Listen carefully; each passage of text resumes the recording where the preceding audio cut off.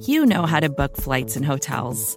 All you're missing is a tool to help you plan that unbelievable travel experience. That's why you need Viator. Book guided tours, excursions, and more in one place. There are over 300,000 travel experiences to choose from, so you can find something for everyone. And Viator offers free cancellation and 24/7 customer support for worry-free travel. Download the Viator app now and use code Viator10 for 10% off your first booking in the app. Find travel experiences for you. Do more with Viator.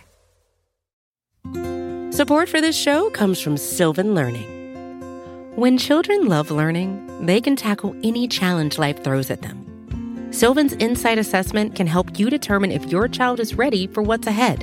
It can also identify gaps in learning and point out areas that could be of concern for your child so they can tackle what's to come.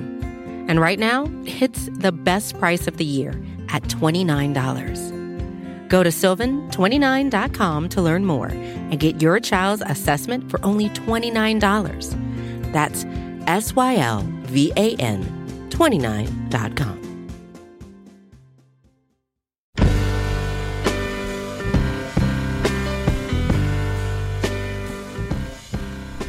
Hey, welcome to the Longform Podcast. I'm Max Linsky, and I'm here with Evan Ratliff and Aaron Lemmer.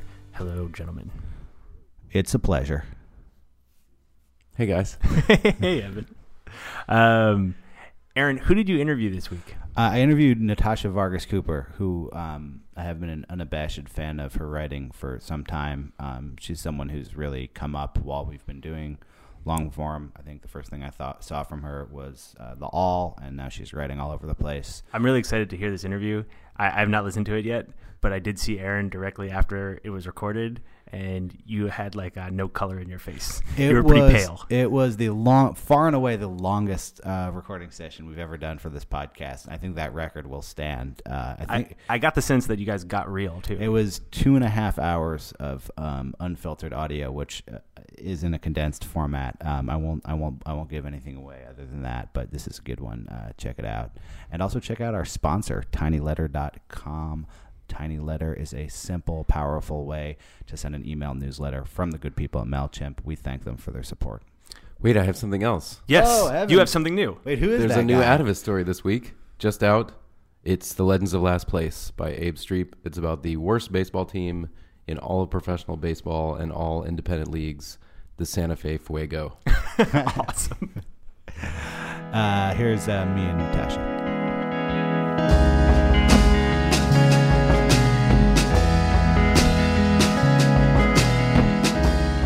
Hello, Natasha Vargas-Cooper. Hi. We are in sunny Los Feliz. Am I saying that right? Yes, Los Feliz. Los Feliz. How is it going, Natasha? Oh, my God.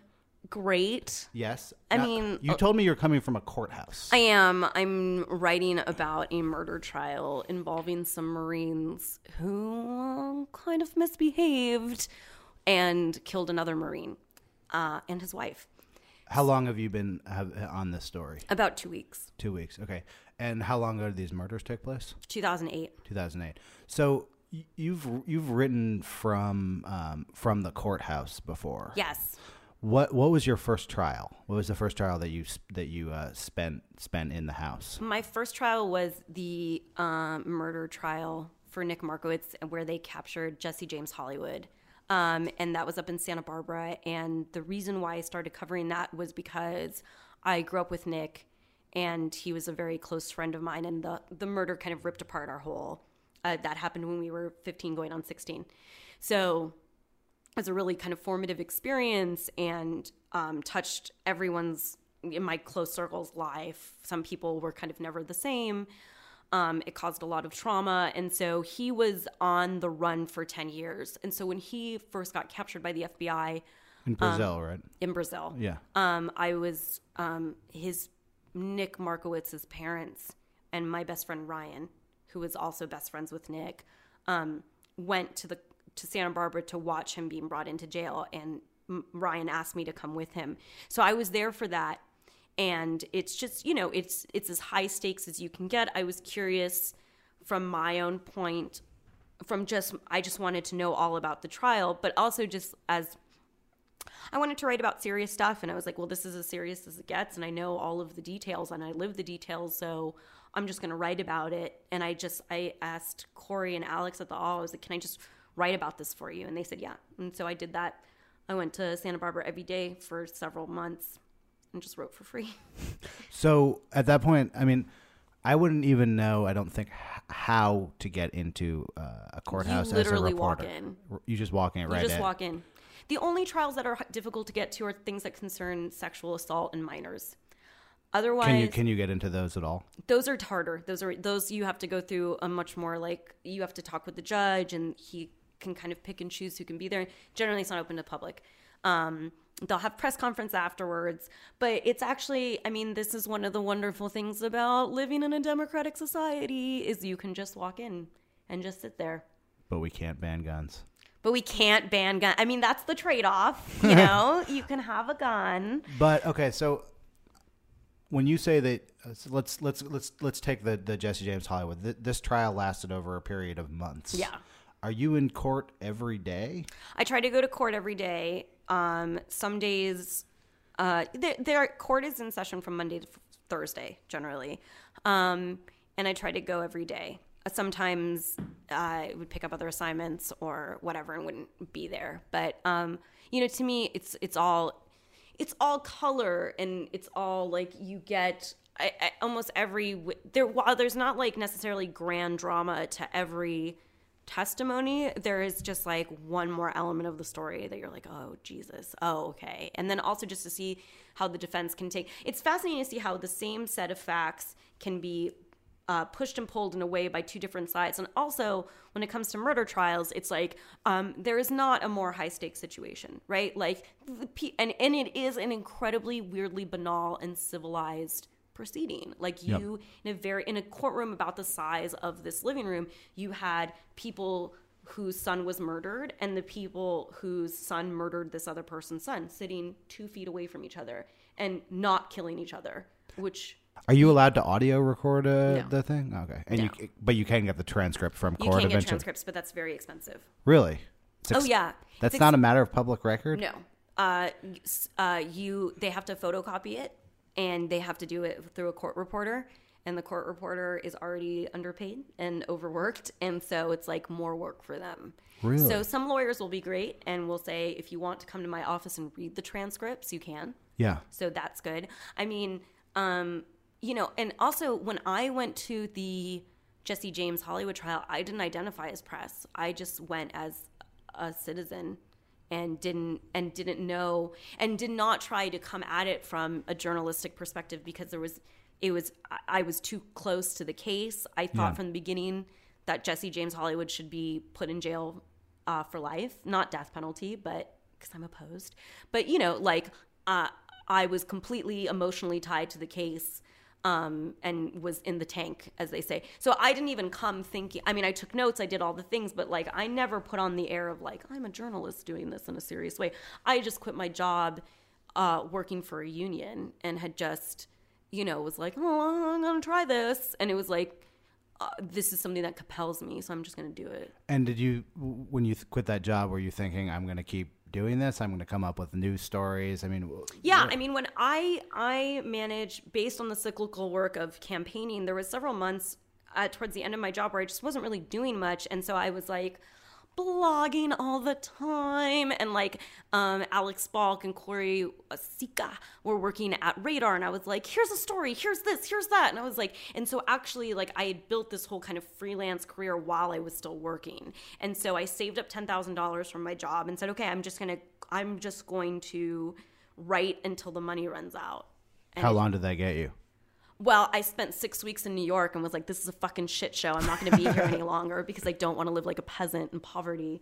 So I left after 6 weeks. I made great friends and contacts, and the people that I met there are still very helpful to me, but and people I care a lot about. But it was just like, this is not the place for me to thrive. I cannot be worried about. I cannot walk in the snow to get fucking groceries at the Brooklyn Co-op and like be a happy person. And I can't do shifts at the Brooklyn Co-op to Yeah. save my life Well, because they've banned me.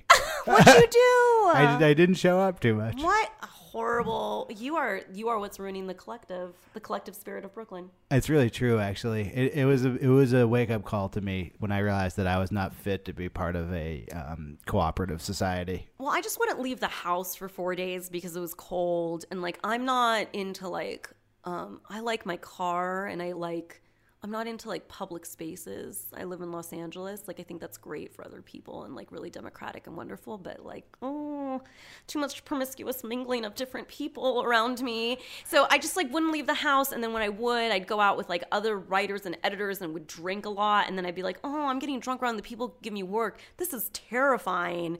So I went home and moved in with my parents. Let's come back to that Yes, as a theme. So that story came out, and I assume after that story was sort of the first time you were pitching people. Oh God, extensively. no, Okay. Not really. I mean, I did not really start pitching people until maybe a year and a half ago. I got a dog on my way home. I drove cross country from Brooklyn to Los Angeles, and was definitely like, I don't know, like Eat, Pray, Loving or whatever. I haven't read the book, but I imagine I was just sad and alone. Eat, Pray, Loving through the Midwest. Through the Midwest and through the South, through Natchez, Mississippi, and through Jackson. And so I was driving, and I think after like 4 days in Louisiana, I was just like, I just like left a boyfriend of 5 years who I thought I was going to marry, and I quit my job, and I knew I was moving back in with my parents. And in Louisiana, I was like, I need a small dependent creature that's going to love me unconditionally. And I walked into a pet store, and I was like, that one. And I took the dog home, and the dog gave me all my routine. It's the reason why I got up in the morning. It's the reason why I bathed, and the reason. And then one night I went out, and I came home, and it was gone.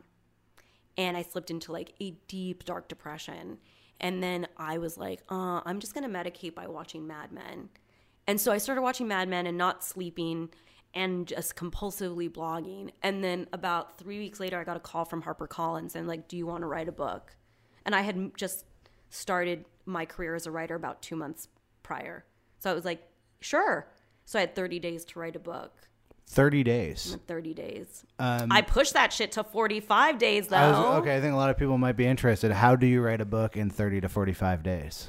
You don't. I would wake up at 6 p.m. I hired 2 researchers to sit in front of me, and I'd be like, look this up, look at this. Come with me to the UCLA archives in like the couple of days that I would work in the mornings at 2 p.m. So I'd wake up at 6 p.m. I would eat, and then at around 8, I would go to a lobby of a hotel that had Wi-Fi with my 2 researchers who I gave a lot of my advance to, and work from 8 p.m. to 7 a.m. With no interruption. I would send bitchy emails at 1 a.m. to people that I was upset with that helped take some of the edge off. So like boyfriends that had wronged me. That was part. So in the middle of a 30 to 45 day book session, you were also sending angry emails? Yeah, because that was like part of the whole catharsis, right? It was like, I'm doing this thing now, and like, fuck you for never calling me back. Like I think I wrote one boyfriend, not even a boyfriend, a guy who was like, after we slept together, I feel like we should really get to know each other as friends, and like never called me. And that was the dude who I had like given my first I don't know how else to put this, blowjob to at summer camp, and we had reconnected, and I was like, oh my God, it's my summer camp love, it's gonna work. And then he just like never got in touch again, blew me off. So I think like at 1 a.m. one night, I remember like doing my manuscript and just being like, hang on a second, and just writing him, I was like, you're a real cunt, and that was it. And it just made me feel great. I was just like closing doors, slamming doors, this is my new life. So then also like spending weekends locked in a hotel in Palm Springs, a lot of hotels, because I live with my parents. I was also on probation. Do you want to talk about that? Oh yeah, sure. Why were you on probation? You've seen the courthouse from every angle. I've been in jail, brother. I was on my way to a booty call at 2 a.m. He kept pushing it back, and I kept getting kind of more upset, and I was out with friends, and so I was like, I'm going to have another glass of Pinot Gris, and I knocked it back, and then finally at like 2:30 when I was on my way to... This is kind of a hazard of living in Los Angeles, isn't it? Yes. Yeah, I have 6 friends who have DUIs. But I will say that out of those 6, I think 4 of us... I mean, I got sober after that. I don't drink anymore. So I was speeding down the 10... And I was like, oh, Lady Gaga. Yeah. Lady Gaga came on. And then the cops were behind me. And then within like, they were like, okay, we're going to breathalyze you. I was like, all right. I blew. And then within, I think, less than a second, I was in handcuffs. And I will say that there was an instant urge to run. I was like, I'll just run. I'll just run. And I don't know where I'm going. Did the breathalyzer make like a no, you beeping noise? No, you have no idea. They just go, okay, breathe into this. And I'm like, and they're like, all right. And then like, just take your hand. Whoa. And you're just like, wait, I can explain. And I wasn't even that drunk, but it was enough. I'm a short girl, and 2 glasses will put you over. So then I got put into Van Nuys. This was the weekend I signed my book deal. And so I felt kind of invincible. Yeah. And so I got booked into Van Nuys with a bunch of, they had just done a prostitution sting. And there was about 19 18-year-old black hookers, one named Passion, one named Keisha. So I was booked in, and at first I thought, well, like, oh, this is really anthropological and interesting and whatever. And then it just all really kind of started to sink in, because I was like, I need to pee. They're like, there's a toilet right there. And it was like in front of 26 other people. And I was like, oh, so that was a wake-up call. It helped that I was on probation. So I couldn't drive for the first 60 days. And that was when my book was due. So I'd have my researcher pick me up, and I would go to AA meetings because I had to, and I wanted to. They were good. And then I wrote my book, and I finished it 2 weeks late. That was it. You got a lot of energy. Duh. How did you channel all of that energy into your writing? Is actually quite composed, and you often pick stories that I feel like are kind of like I guess I'd describe as kind of a long grind. Yes. I wouldn't identify your work with like, oh, that's an easy one, I'm just going to go for it. Yeah. Like, when I think of something like court reporting, actually, you're generally reporting on stuff that you don't know the outcome of going in, which could like which makes make it or break the difficult story. for people to accept your pitch. What? And let's get to that. But Yes. what attracts you to those as stories, and how did you learn how to structure a reporting and writing experience based on that kind of stuff? Well, I like things that are high stakes. I don't like writing, even though I have a book, I don't like writing about television. I don't like writing about pop culture. It's just about showing off how clever you are. And I definitely consume it. I mean, the biggest influence on me as a writer is probably Pauline Kael, right? But also George Orwell. So it's like, so I naturally have always gravitated towards like low lives and hustlers and addicts, and it's just like kind of marginal existences. So I like seek those stories out, and so it just and those stories by their nature are long, right? Because these like crimes and transgressions and these kind of high stakes situations, unless you're maybe in war, don't just pop up, right? It's funny when we've the database of long form is sorted by tags and categories, and people always ask sort of what's the most popular or whatever, and people have these perceptions. What is crime is Yes! way like crime is like half the stories. Really? That's great to hear. That's really great to hear. And I don't think that's a taste issue. I actually think that's what crime is, what sort of unifies our interest. Yeah. And you'd be hard fought to find someone who's really not interested in crime. Oh yeah. I mean, it's everything, right? It's like you have the stakes, you have the characters, you have the wish fulfillment of you wanting to do this, but also like it really is sometimes, oh fuck, what's the phrase there by the grace of God go I, whereas like there's certain things where you're like, oh, like if I had one fucked up stepdad, right, or if I had one fucked up uncle, I would be where some of these people are, right? And so it's like, I'm also attracted to stories about social justice, but there's just people who can write better about it, and my real, to me, when I was active in social justice, it was like the writers didn't mean shit. It was people who were going door to door, knocking, organizing, building structures. So it's like, to me, I know that writing about social justice, and that is to say, like, for example, when the Pulitzers came out, my favorite stories that came out of that were the daycare stuff from Minnesota, right? Like, I get, like, that moves policy and moves legislation, but, it's like, I'm not really, like, out seeking justice, and that doesn't motivate my work. What motivates my work and what motivates going on these longer dives, these long stories, is, like, I'm really fascinated by pathologies and when they kind of mix with the normal world. Because those, I don't know, it's just transgression is so compelling. And when it all gets caught up with each other, and it usually has a bigger place and a bigger time, because if there's a certain drug involved or a certain crime involved it's like, it's just a great, what you have are these small slices that tell a much bigger story. So I think the most recent sort of crime story, and I'm not sure I'd quite classify it as a crime story that you've done, is you did a story about the 10-year-old who killed his neo-Nazi father. Yes. And you did that for BuzzFeed. Yes. Yeah. So in taking on something like that was already a pretty widely reported story, not in terms of a in-depth story, but in terms of a news hook, like there was coverage of it on CNN when it happened. When you decided to take that story on, what are the sort of moves you make to get what you need for a story like that? Oh, it's literally like the number one thing is just having someone with a budget who trusts you. That's literally it. Like, without even going to court, I was like, here are the details of the case. I'm a great writer. Give me this assignment.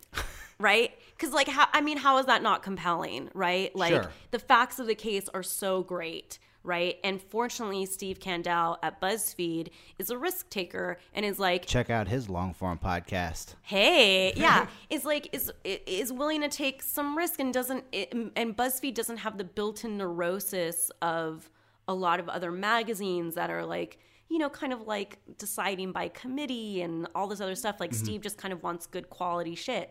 So that's really it. Like, it was literally like, here's this story. I've been reading about it. I think I can do a really good job on reporting it. Here's my plan. I'm going to go to Riverside. I'm going to talk to this. I'm going to talk to the DA. I'm going to talk, I will say that part of organizing is that, like, I am not nervous talking to people. Yeah. I'm fearless about it. I enjoy doing it. It's the favorite. Writing is the worst part of this gig for me. I hate fucking writing. I hate sitting down and writing. It's being with my worst self. It's me at my worst moods. It's me at my most. It's like David Rakoff wrote about it, where it's like, it's the opposite of cooking. Like, nothing is edible and you're just all putting it together, or like an infant crying. It's just like, and it's just shit beaming back at me. Like, I fucking hate these sentences, but then when it's over, it's like the best. Like, I have no greater joy than reading what I've published, with the exception of some editors that have fucked up my shit. But like, it's just like, oh, this is fucking great. And then being on a story, interviewing the people, watching it unfold, building relationships, right? Because I have no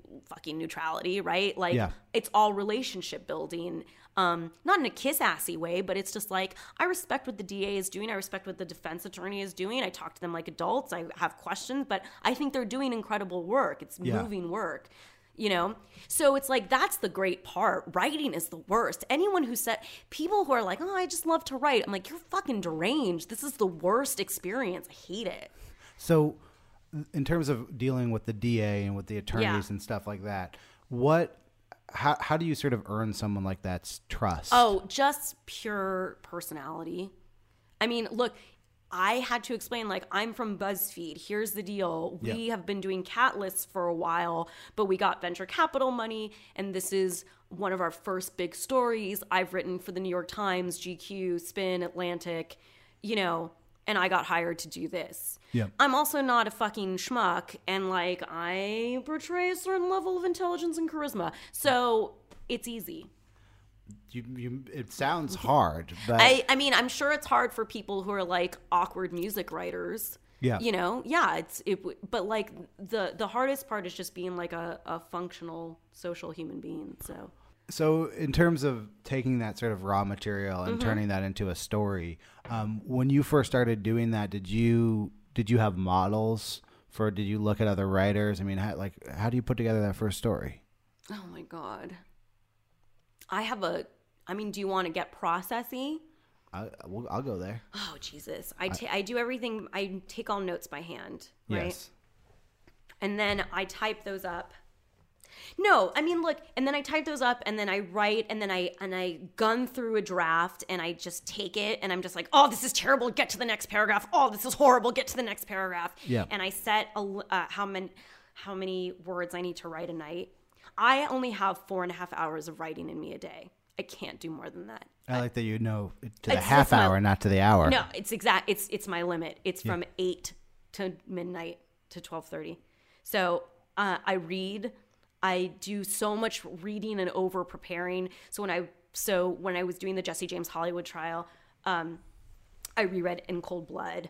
When I always read Norman Mailer. I've been reading, it's like I dig canon. If you were to ask me like who are my favorite contemporary journalists, Who are your favorite contemporary journalists? I could maybe name 2. I don't know. Like who are your favorite? Who are your favorite 2? Caitlin Flanagan and Ben Schwartz. I mean, those are the people who, like, no matter what they write, I will read. Yeah. Like, I think David Grann is great. I remember reading David Grann's Trial by Fire, and I was like, okay, I want to do this. This is the type of work I want to do. Because I was kind of like writing about TV. I was kind of writing I make most of my money from doing celebrity profiles. Right. Which is like the worst. So you have no respect for the celebrity profile. I do when it's actually done. I mean, celebrity profiles don't have access. You're given 20 minutes in a room, and it's like, go, and their publicist is right there. And it's this, I listened to Molly Young's thing. It's a completely inauthentic experience. They're both lying. It was perfect. It's humiliating for both people in the room. And then on occasion, you actually get access, and it's really fascinating. Yeah. Like Dr. Drew, who I did, or Out Magazine has given me these great access to people who are not hugely famous. Right. So, and I can just hang around them for days. And it's like, wow, you're fucking fascinating actual human beings rather than the kind of pop constructed persona that you're engaging with and that you're just making up. Like, I've gotten assignments from magazines that have been like, they've said, like, this person is on our cover, right? They said, write a story.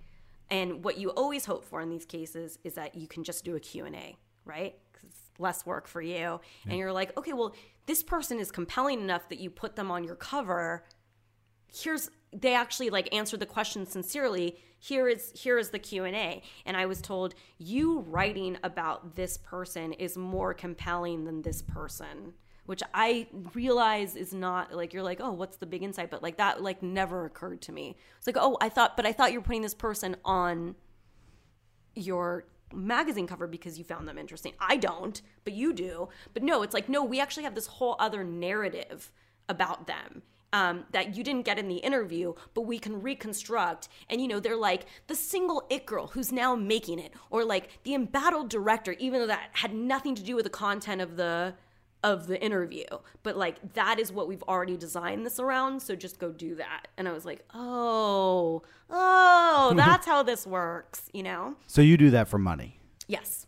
And is that that's the primary, that's your paycheck? Helps. Yeah. Because those are quick. Those are just quick and dirty. Those are just like, I don't know how many hand jobs a hooker gives out a night, but I assume it's the bread and butter. So it's like, these are just hand jobs? Yeah, I don't know. Do people, I guess because they're cheap and easy and fast? Hand jays? Are a lot of men paying for hand jobs? I hope not. I don't know what men pay for. I feel like I'd pay not to get a hand job. Oh my God. Whoa. Explosion. Yes. Hold on. I timed that well. Yes. Hey-o. Don't mess up these floors. We're back. Yes. We're moving past hand jobs. Yeah, I mean, we'll agree to disagree about the value of a hand job. Yes, but what I'm saying is that like those are quick and easy and they pay well. Yeah. Whereas like, the amount of time I spend on a crime story reporting and thinking and expenses, I lose, You literally lose money. Mostly. Wow. So this is literally a labor of love for you then. Yeah. Even if I publish 3, let's say it's closer to 3 features a year. Yeah. That's $15,000. That's it. Yeah. If that. I mean, I made between $25,000 and $30,000 last year. I might as well be a fucking school teacher, And even then, I would get health care. I don't have health care. So it's like, I haven't unlocked it yet. I haven't quite figured it out yet. You know, I was like, okay, I'm going to grow up and be, like when I started writing, I'm going to grow up and be Christopher Hitchens. And then Hitchens died, and I don't really know who's taken his place. And I don't know if those jobs exist anymore, you know, and I think it's all reshuffling, as we know. And like, it's definitely more democratic. And I've made a living out of writing in and for the internet, you know, and I've been lucky enough to get fuck this. These are like horrible conglomerates who could absolutely afford to pay me more and like don't, you know? And there's some people who have a lot of talent and are also charmed and get these kind of big pieces and can kind of just say like, I have this great story, publish me, you know, and they get them. Or like Ariel Levy's fantastic, you know, or David Grant, like these, you know, but there's like 14 of them. Yeah. Right? Like you and I could name all of the people who make kind of a prestigious living at being long form feature writers. You can find most of them on longform.org. No, I think that's accurate. But I mean, is it getting better? Like, do you have optimism? There are a couple. I will actually say this. There are about 3 editors out there who I hope they keep being editors because they pay me and they fight for me and they give me work. But literally, my faith is in those 3 people. How did you develop? So one of those relationships is someone who was your teacher. How did you develop the relationships with the editors that you do like working with? Like, I just pitch them. Yeah, I'm good. I mean, like I'm pretty good at pitching. I'm constantly having stories in my head. Here's what I will say is like why I feel like I belong doing this. When I'm not writing, as much as I hate writing, all I'm doing is read. Like all I do is read longform.org all day. Honestly, it's all I do. It's like, oh, I have an hour to kill. What do I need to catch up on? Like I have the archive subscription to Harper's, which has like changed my life. You know, it's like all I do is kind of consume this, and I've been able to be like, this is what's good. I mean, like it's also like I'm constantly stealing. I'm like, oh, that's a great adjective. Oh, that's a great structure. You know, like do you take notes on all this stuff? I mean, you're like, I'll rip stuff out and paste it into a little notebook I have, or like Evernote has changed my life. So all of this to say is like, I will say for like, I will spend about 4.5 hours a day for 10 days at a time writing straight. And that's when I'm like in the worst, most depressed mood. And where do you get, so when you said that you're like constantly reading, what I thought you were going to say is that you're constantly looking for story ideas. So where are you getting the leads for these stories? Associated Press. Yeah, just I read the wire. I read the wires all the time, and it's like, and the local wires. So it's like, I really have to recommend the now I feel like I'm giving away my secrets, but that's what this podcast is all about. Tell us all your secrets. Yeah. So the Associated Press app is great, and it just structures the local stories in a great way. And so because I have connections in Riverside, it's like I know almost every crime that goes to trial, because I also have like a relationship with the DA. So I'm also sent like, here's a press release. Here's what we're doing this week. Are you a narc? Yeah, duh. It's like, I also have like, I'm friendly with the LAPD. So it's like, I know who to track. Yep. And so I'm like, this is a story. And I know I can get access to it. So I'm interested, knowing that you're on the AP wire, which you just gave up your secret. Oh. But probably it wasn't. But you know what? Can I just say, I don't feel like I have that much competition at my level, in the sense of like people, these are long, hard stories to report. But I do feel like increasingly, actually, particularly with the sort of rise of the web, where everyone's like writing in the same space, right? There was a period of time where it's like, oh, 2 of the same story in 2 different magazines. Oh, well, whatever. No one cares. Right. You see stories now, like I'm thinking of like that story of the guy who let out his like exotic zoo. Oh, you know, great. And Chris like Heath. I think Chris Jones and Chris Heath both did it. So knowing that, I sort of wonder whether like your best ideas, do you go, oh shit, someone else is on this probably too? Sometimes, but it doesn't matter, because I feel like, here really comes, ready for the swagger? Swag it. I'm a very elegant writer.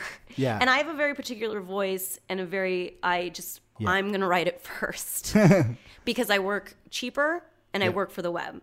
Yeah. So, for instance, GQ is going to run a story on Joseph Hall. They were Really? at the trial. This is the neo-Nazi story. Yes. That's going to come out in July. And you knew about that while you were writing that someone else was. Yeah, and doing I was a little concerned about it, but I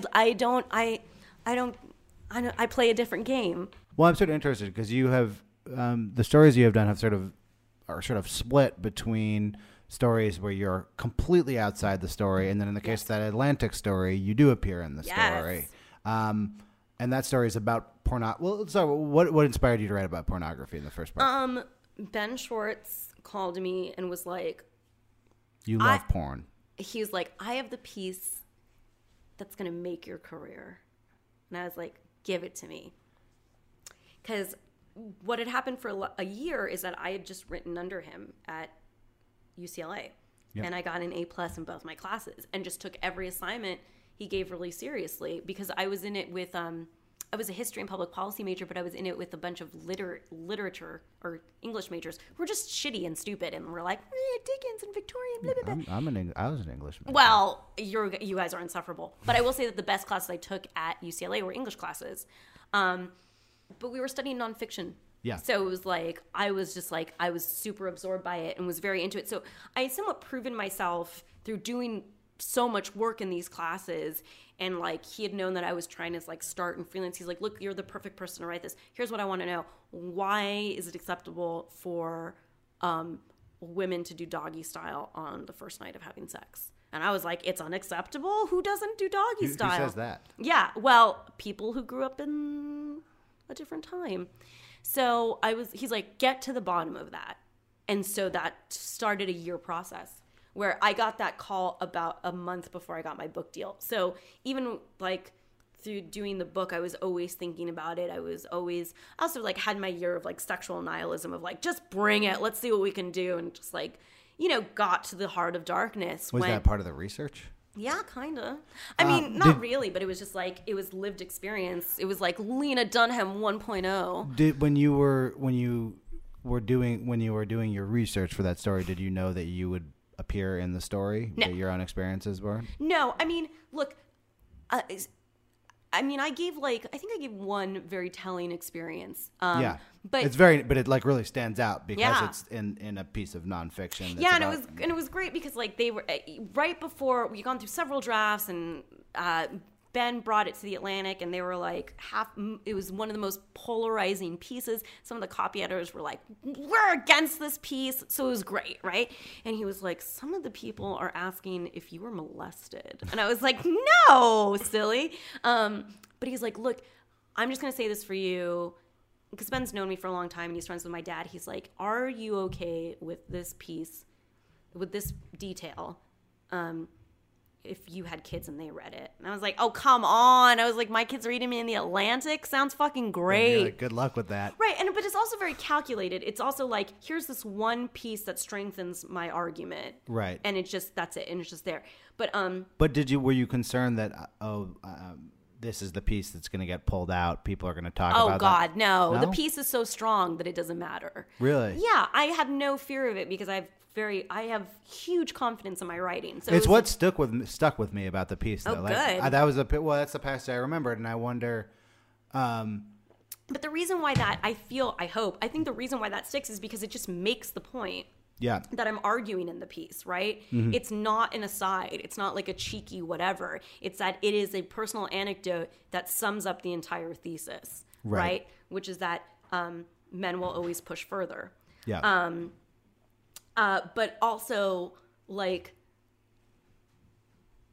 I knew at some point that I had a natural authority in talking about this because I'm a woman and I've a woman of the world and I went to jail and I've slept with dudes and like, a lot of these fucking like blogger feminists who've been in fucking relationships for 6 years and are not out on the fucking sexual market, who are not dealing with the kind of existential dread of not having intimacy, because that's what the piece is also about, is sex, what sex is like without the buffer of intimacy in a relationship and what that world is and how pornography is actually a very accurate representation of it, rather than like kind of some of the Slate writers who are like, it's like science fiction, or like the kind of alt edgy girls who are like, it's empowering. It's like, no, it's fucking Hobbesian, it's dispiriting, right? But that's always what it's been. That's always what it'll continue to be. And women are complicit in it, and some women like it and whatever, and that's fine. But like, sex is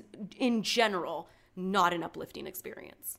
And it's scary, right? And that's because we get pregnant, because we get abortions, because we get raped, all of this stuff, right? And like porn either amplifies those things or doesn't. But I felt complete confidence in saying that because I've been in that market. I've been in that. That's been my lived experience for years, and nobody can take that away from me. It's the same. It's the confidence that comes from watching a movie and being like, I know exactly what I felt about this. Like, I don't need to bring in any other text or any other experience. I sat through Spring Breakers and I know exactly what it made me feel, and I know exactly what that, and there's no other thing because I had this experience with it. And I just got that same level of like confidence and like authority to this piece. And of course, I think that I had to show my bona fides and be like, I know it. Do you ever experience doubt? Oh God, all the time. Writing is that's why writing is so terrible. That's where all the doubt is. That's where all the rewrites are. But that's also where I learned that, like, unfortunately, I'm a better writer on the 8th draft. I always wanted to be a 1 draft writer. Like, I'll just go sentence by sentence. It'll be fucking great. But it takes me 8 drafts. And so, it's like, that's where all the doubt and hesitation comes out. But I know the thing I turn in is the thing I'm the most confident about. And then once it's been minted and the invoices come in, then I stand behind all my work. Do you ever want to... That's why blogging is so terrible. That's why I don't like it. Because it's a first draft art form. It's all first draft. It's all sloppy. It's all immediate. It's all, like, I haven't really had the time to, like... I mean, other people are great at it. I think that, like, Corey and Alex are, like, geniuses at it. And there's definitely people who just have that art. I don't have that set of muscles, and I'm not interested in developing it. When you look back, like... Are you trying to build a body of work? Yeah. I don't know if I'll ever have like a singular piece. Like, I mean, like there's Krakauer, right? I think Into Thin Air is a masterpiece. I've probably read it 4 times. Like, I just come back to that book because it's like, oh, it's so raw and it's so intense. And it's just like, and he has that masterpiece, but he also has a very great body of work. And to a degree, if it weren't for God is Not Great, Hitchens would also that's the critique on him, right? It's like, he's not really a stylist. He just has he's prolific and has this really great body of work. So I am, if a publisher wants to pay me $200,000 to write a book, I'm not going to turn them down. But I would just like to live a middle class lifestyle and make $60,000 a year and live in the San Fernando Valley. When I look at a piece like that bath salt piece you did, I'm sort of struck by, I don't know if bath salts will exist in 5 or 10 years. I hope not, kind of. God. But it's kind of a placeholder, though. Like, I feel like even if bath salts, that specific synthesis won't, like that synthesis of drug won't exist, something else will pop up. Yeah, well, and I wonder because I read a lot of archival stuff. Yeah. So I I read weird crawdaddy stories from the 70s. Yeah. That guy just died, sadly, actually. But that really feel like, wow, whether this piece is great or okay or whatever, I'm like, it's good that someone was writing about this at the time because actually some of this stuff has been swallowed by history. I'm thinking actually of this piece. I think it was actually in Rolling Stone now that I'm thinking about this cult in Boston, the Lyman family. Highly recommend it if you haven't read it. But I was thinking this literally, if this piece hadn't existed, this is an unnotable cult that would have just sunken under the water. And I think that's sort of about that bath salts reporting. That's something that actually could just come and go and not be worked on. Well, that's also the thing with the pornography thing, which is this may all change, but I fucking nailed it right now. Yeah. So when you're working on that bath salts piece, how do you think when you think about something that's timely in that way and is rapidly evolving and is poorly understood even by the people who sell it? Right. How do you freeze time around a story like that? How do you go about that? I mean, it definitely helps when I look around and I say no one else is writing this. Yeah. And so I get to make up the game as I go, right? And be like, here's the narrative on it.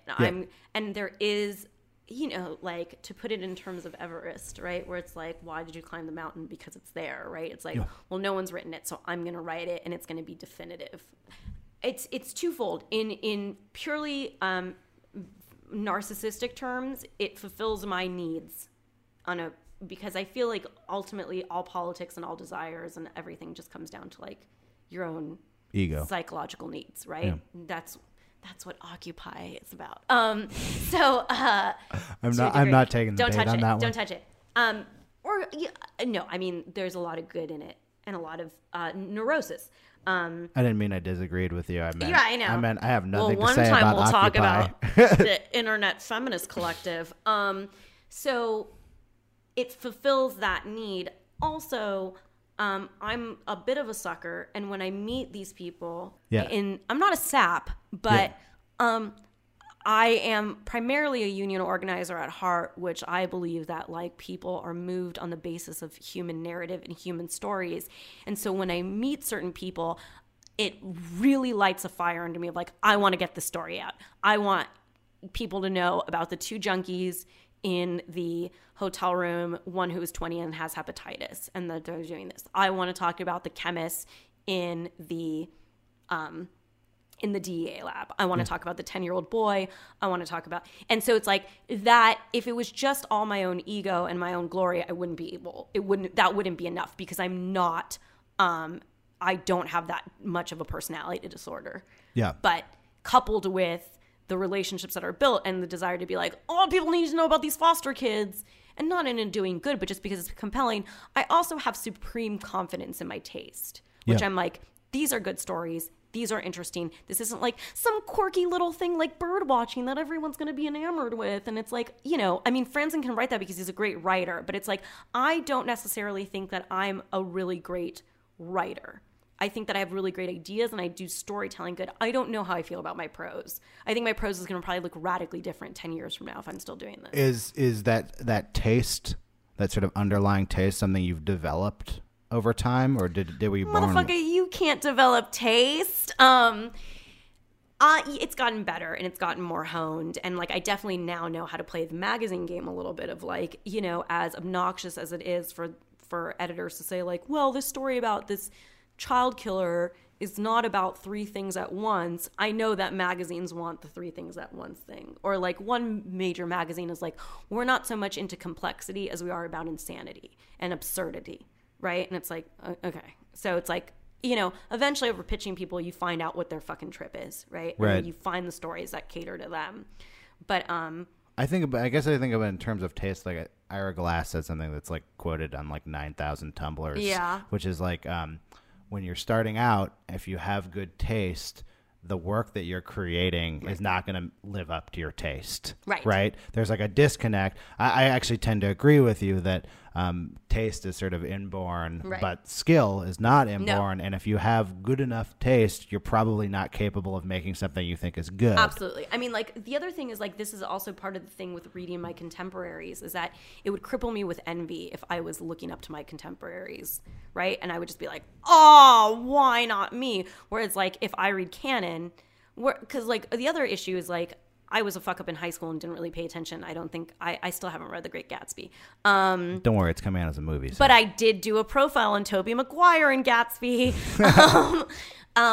So it's like, and then in college I was doing history, and it was a horrible history department and a lot of really dry policy wonk stuff. So like I am just reading the canon now, and so like to me it's like, I am still poring over Norman Mailer's treatment of Muhammad Ali, of Gay Talese on Frank Sinatra, of this amazing piece that ran in Life about it's what Panic in Needle Park is based on, and like just like great these, and so it's like it mystifies where that talent comes from, where it's like, oh, it's from the ancients, whereas like if somebody who's in my peer group can blow me away, oh God, I don't know what I would do.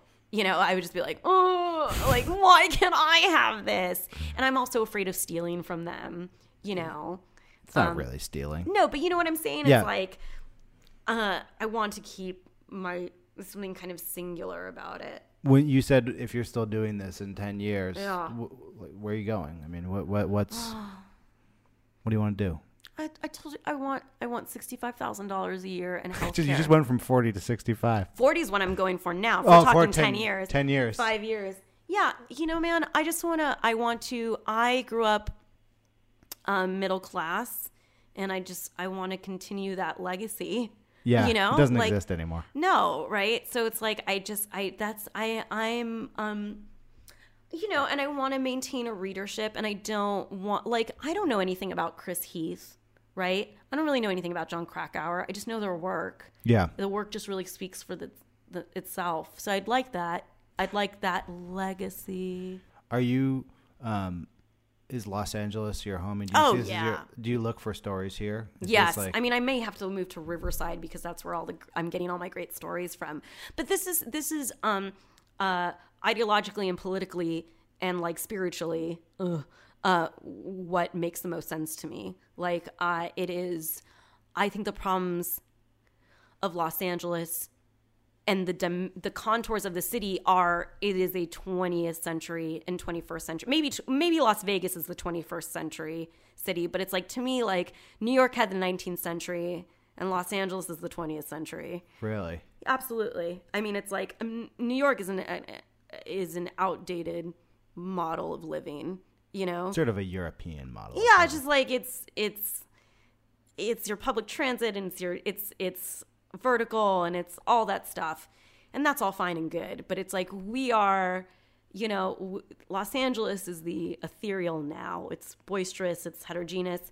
I live in. I don't strive for cute bistros and bookstores. I like my malls and my, it's crass consumerism, but it's also blended with incredible architecture. And I think at this point, we go back and forth with Manhattan, but we are the most diverse. I don't even know if it's Manhattan anymore. I think it's Queens. Right. Yeah. Where it's incredibly diverse, not that I care because I don't talk to anybody else. But it's my scene, Yeah. It's I live that ethos of, it just makes sense to me. When I was in New York, I felt completely out of place. We were talking before we started taping that you felt like you were pretty isolated from any sort of a writing scene here in LA. And you didn't I have no writing scene here. So do you have peers at all, or are you just kind of on your own tip? I think everybody I pitch to, with the exception of Amy Wallace, who's wonderful, lives in New York. You're just another anonymous Los Angeles person, which is great. I live for the anonymity. If I can make I think that's another thing that came from being a union organizer, and also from reporting, which is I'm constantly shoving my nose, and I'm getting people to talk to me when they don't want to talk. Yeah, I'm prying out intimate details in short periods of time, and it's somewhat exhausting. So if I can make it through a whole day without talking to somebody else, I'm fucking great. Thank you, Natasha Vargas. Thanks, Aaron Lehrer.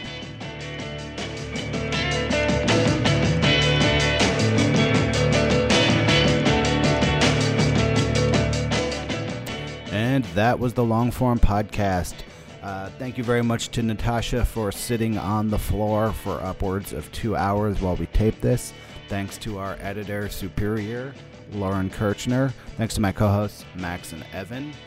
Always a big thanks to our sponsor, Tiny Letter, from the good people at MailChimp. We will be back next week.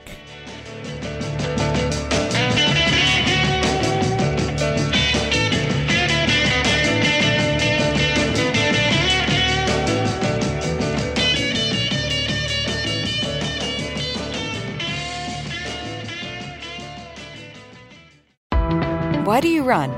Why does anyone? I always thought that runners loved running, and that's not the case. Most runners hate running, but they choose to do it.